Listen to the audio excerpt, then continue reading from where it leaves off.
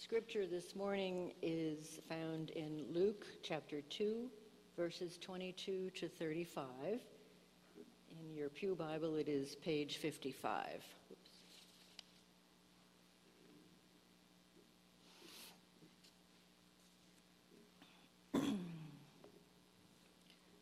When the time came for their purification, according to the law of Moses, they brought him up to Jerusalem to present him to the Lord. As it is written in the law of the Lord, every firstborn male shall be designated as holy to the Lord.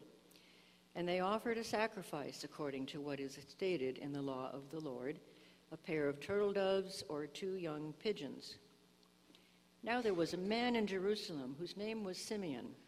This man was righteous and devout, looking forward to the consolation of Israel, and the Holy Spirit rested on him.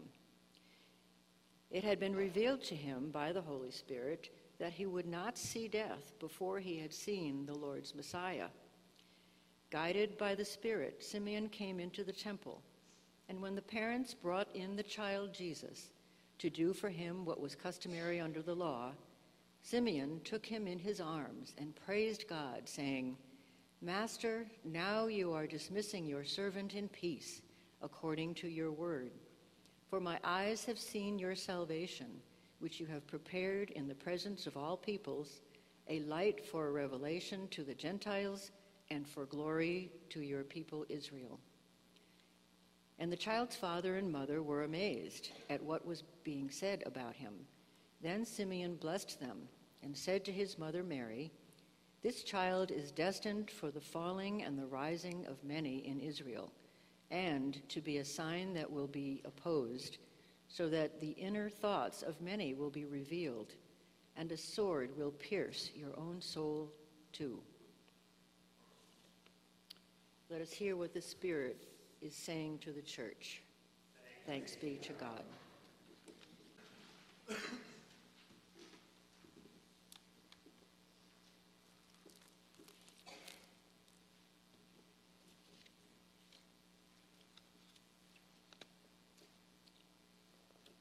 When I was thinking of what to say today, it's the last weekend of the year. We'll be going into another year. I started to look at the events of this last year and tried to weigh them and see over here the good things, the bad things, the good things, and the bad things. It was too difficult. Too many things were happening. So I gave up on them. I don't have that kind of mind to list things, but we have 2 types of consciousness. We're kind of a bimodal consciousness. We have an active one where we look at the world through reason. It's very rational, analytical. It's an action mode. We're in control. We can predict things. And it helps us get through daily life. And then there's another mode of consciousness, which is probably not too popular today. It's the receptive mode. It's based on association, surrender, intuition, surprise, and it functions in a world of symbol, a world of story and ritual. Art falls into that category.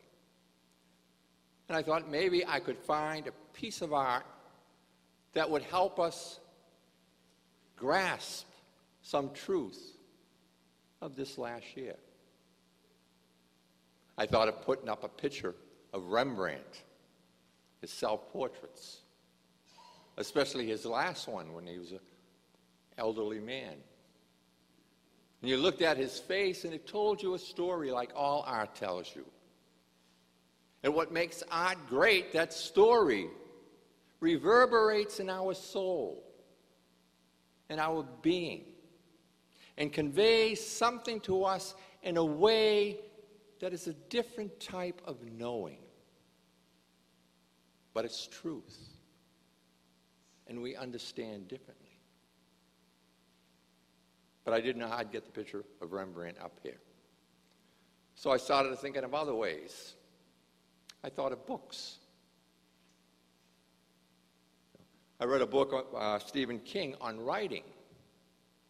And he described different types of writers. He described himself as not too talented, but very hardworking. And then he said there are writers who have talent and work hard and they're very successful.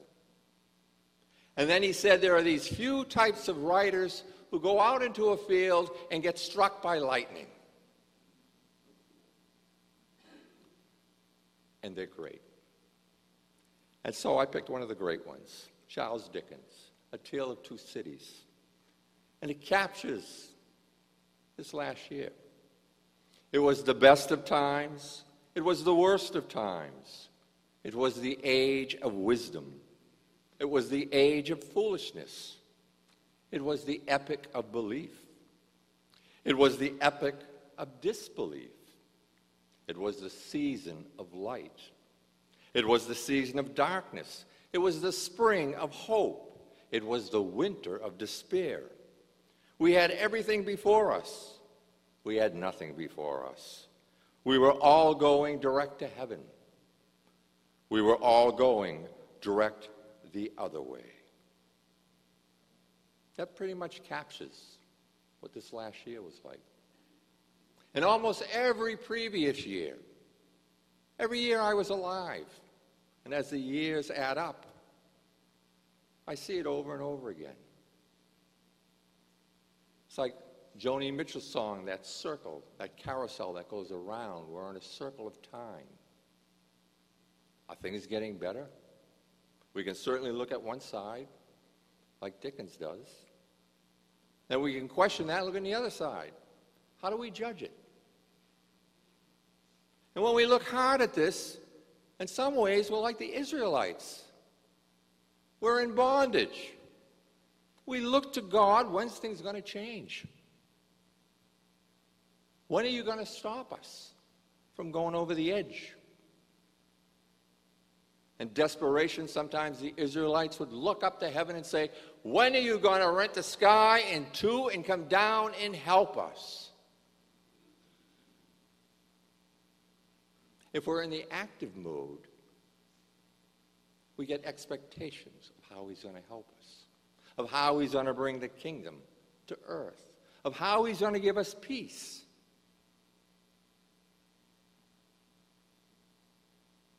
If you're in the passive mode, the receptive mode, you wait patiently. You trust in him. You become a person of deep prayer. Deep prayer. You trust in God. And this God has certainly touched us and given us promises. And I think his greatest promise he gave us was his peace. He leaves each and every one of us peace. Not the peace the world gives, but the peace he gives.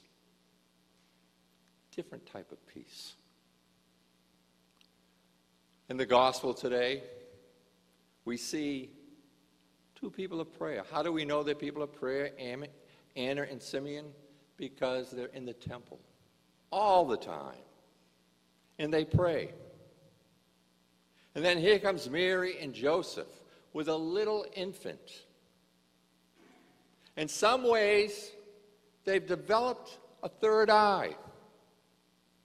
They see that child. And they pierce the surface and discover salvation. They discover the secret of how God is going to work.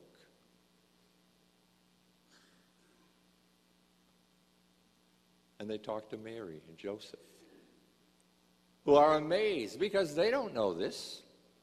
They don't know what Simeon knows or Anna. They're learning as they go along. And they hear those words, this child of yours is going to be the downfall of many. And you'll have your soul pierced with a sword. and they marveled. They had to ponder, what do those words mean? And then Simeon says that wonderful prayer that God promised him in this life he would see his saving power. And Simeon had the eyes to see it. And God has given us those eyes because of Christ.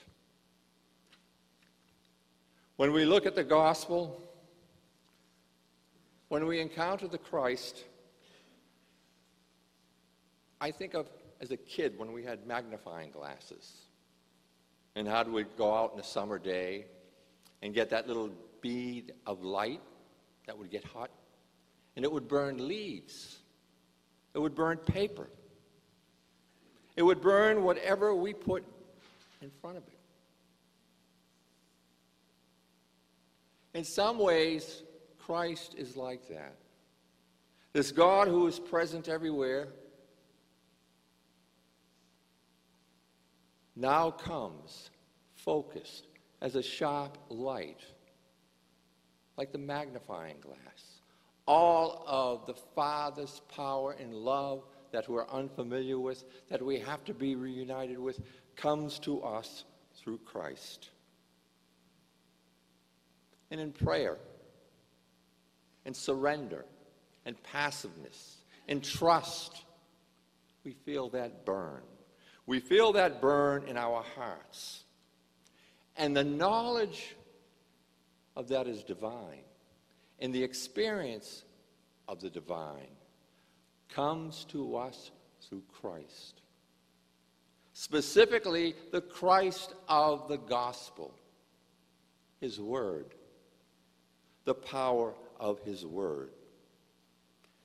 In Christ, God becomes a man. And that's how we understand he's on our level.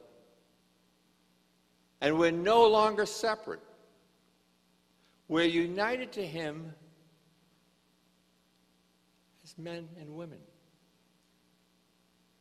But then he unites us to his divinity.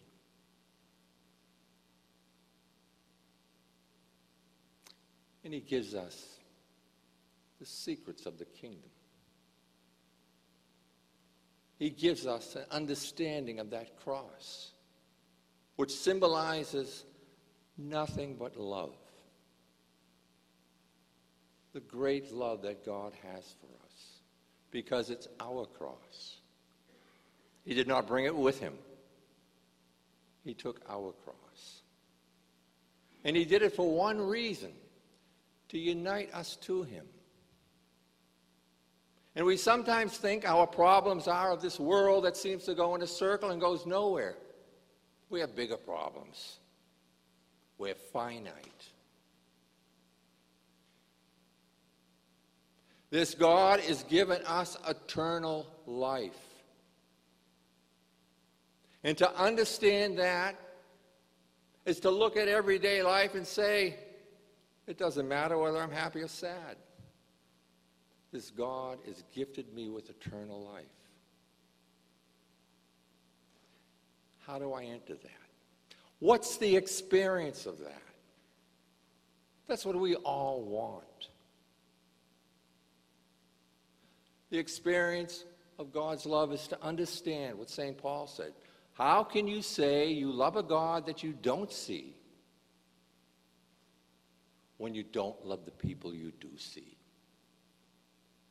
How tied together those are. In our hearts of hearts, when we start to pray, the first thing that comes into our consciousness, are we good lovers? Or do we want to quit? And we can find so many reasons to quit and draw into ourselves and step out of that game and get back on the circle. And try to find something in that circle of time that will fulfill us. And there's nothing unless we go back with the Christ, with salvation. And what's there now? We become for others God's love in the flesh. We become for others, especially those who have not experienced love, or who don't find love readily available to them because of circumstances in their lives, that they're different. And it's that consciousness of ourselves struggling to love as Christ loved that we understand the cross, the mercy of the cross, that mystery of experience. It is no longer I who live, but Christ who lives in me. We are not going to be changed. We're going to be transformed. We're going to be in many ways equal to God. How heretical that sounds. Because what he wants from us the most is our love. He does not want to bribe us to love him, nor does he want to scare us. He wants us to be free to love. And his love is for us, and it's redemptive. So must our love be for people, redemptive, to reach out and touch them. And the great promise of Christ may not be the fullness of the kingdom in our lifetime. I'm going to be 68, and I think I'm going to miss that one. The greatness of the kingdom is this peace. I leave you peace, not the peace of the world, but the peace that I can only give to you. And in moments we experience that, deep in our hearts. But we have to be passive, be accepting, be patient. Take time to discover this Christ within us through the gospel. There's no other way. The Word became flesh, and the Word is our flesh, and we're being transformed. And one day we'll understand, but right now, it's those moments of peace and the effort to love and not to stop, but to stay in and love, especially those who are difficult to love. And we get a call. There's something in us that knows I should love this person. In some way, this person has been given to me to love. I know it. This is God's gift to me. And in many ways, when we get frustrated, we'll hear him say to us, now you know how I feel with you. And it's that loving, the difficulty of it, that we die to ourselves. And Christ is resurrected. Until one day, there is just Christ and a mysterious remnant of who we are. Happy New Year.